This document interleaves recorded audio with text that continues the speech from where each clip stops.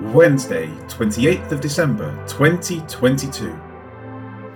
The God of this people Israel chose our fathers, and exalted the people when they dwelt as strangers in the land of Egypt. And with an uplifted arm, he brought them out of it. Acts 13, verse 17. Paul had just given his opening greetings to those gathered in the synagogue.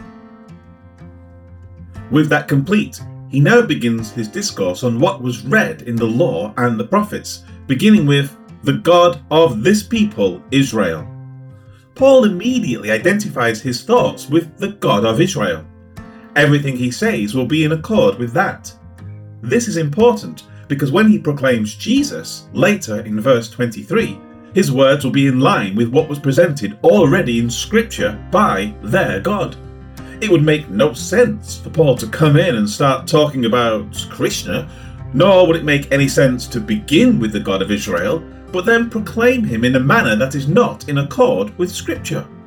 Therefore, Paul begins by acknowledging the God of Israel, and then he will continue speaking about things that are in accord with the Scriptures that testify to their God.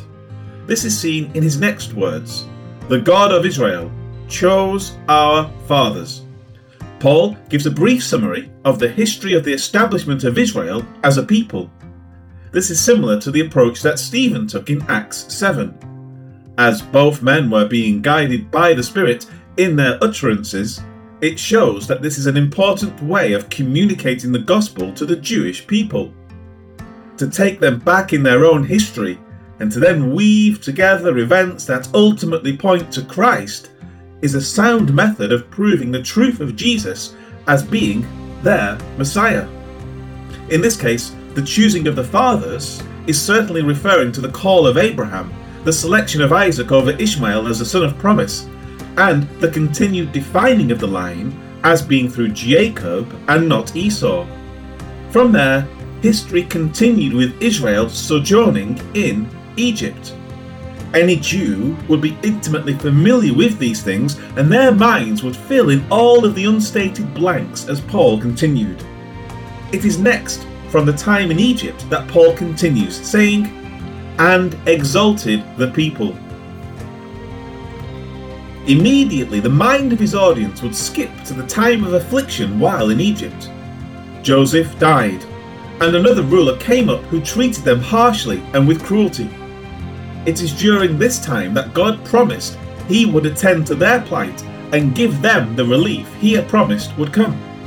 The promise was made centuries earlier at the time of Abraham. This was when they dwelt as strangers in the land of Egypt.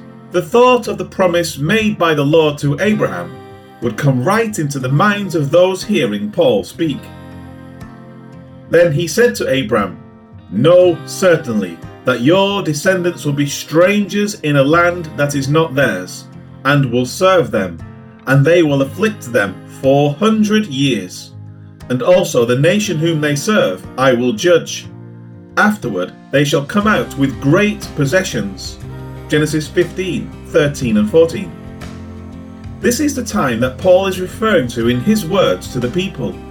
And at that set time, known already to the Lord, he then exalted the people, and with an uplifted arm he brought them out of it. Using anthropomorphism, Paul's words speak of the power of the Lord. It is as if the arm of the Lord was used to brush aside every obstacle that stood in their way as they were safely brought forth behind them. This was promised before the Exodus by the Lord. Therefore say to the children of Israel, I am the Lord. I will bring you out from under the burdens of the Egyptians. I will rescue you from their bondage, and I will redeem you with an outstretched arm and with great judgments. Exodus 6, verse 6. Paul is taking Israel's own history, a history carefully recorded in their sacred writings, and he is using them to tie their history into what was to come in Christ Jesus. Life application.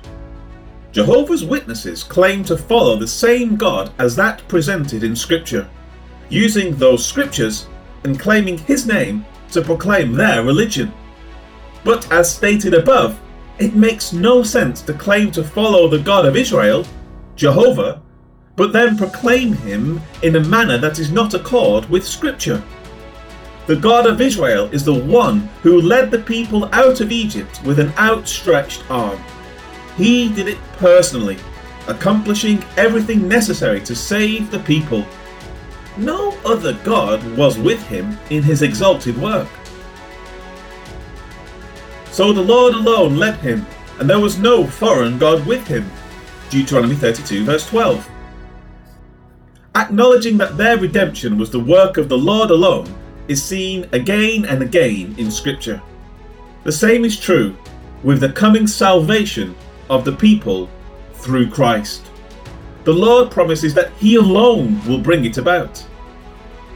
I, even I, am the Lord, and besides me there is no Saviour. Isaiah 44 verse 1.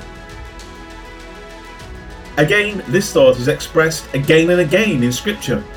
The Lord alone will accomplish the work, and then according to the Jehovah's Witnesses, he creates a being who does all the work for him. It is both illogical and it is perverse.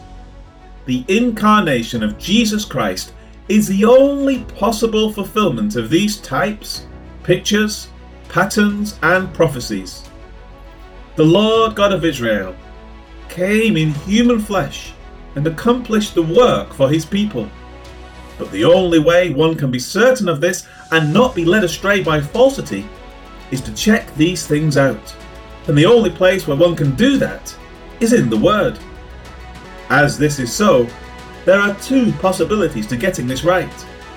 One, first, learn after something is heard, or second, know what is right before a claim is made. Either way, the place to learn whether a claim is true or not is Scripture. As this is so, it is best to at least be familiar with the Bible in advance. Then, when something complicated comes up, it will be easier to begin a more in-depth study. Hence you are implored to read your Bible daily, check out claims that are made concerning it, and hold fast to that which is clearly presented by the Lord. Lord God, thank you that we have access to the Word that tells us of you and of your great workings in human history on our behalf. We can know what is right and what is wrong by simply checking things out. So, Lord, give us wisdom to do just that. Help us to be responsible in our lives in this manner. To your glory we pray. Amen.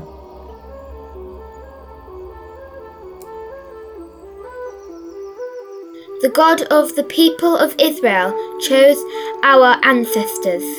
He made the people great during the time they lived in Egypt. He brought them out of that country with great power. Acts 13 verse 17.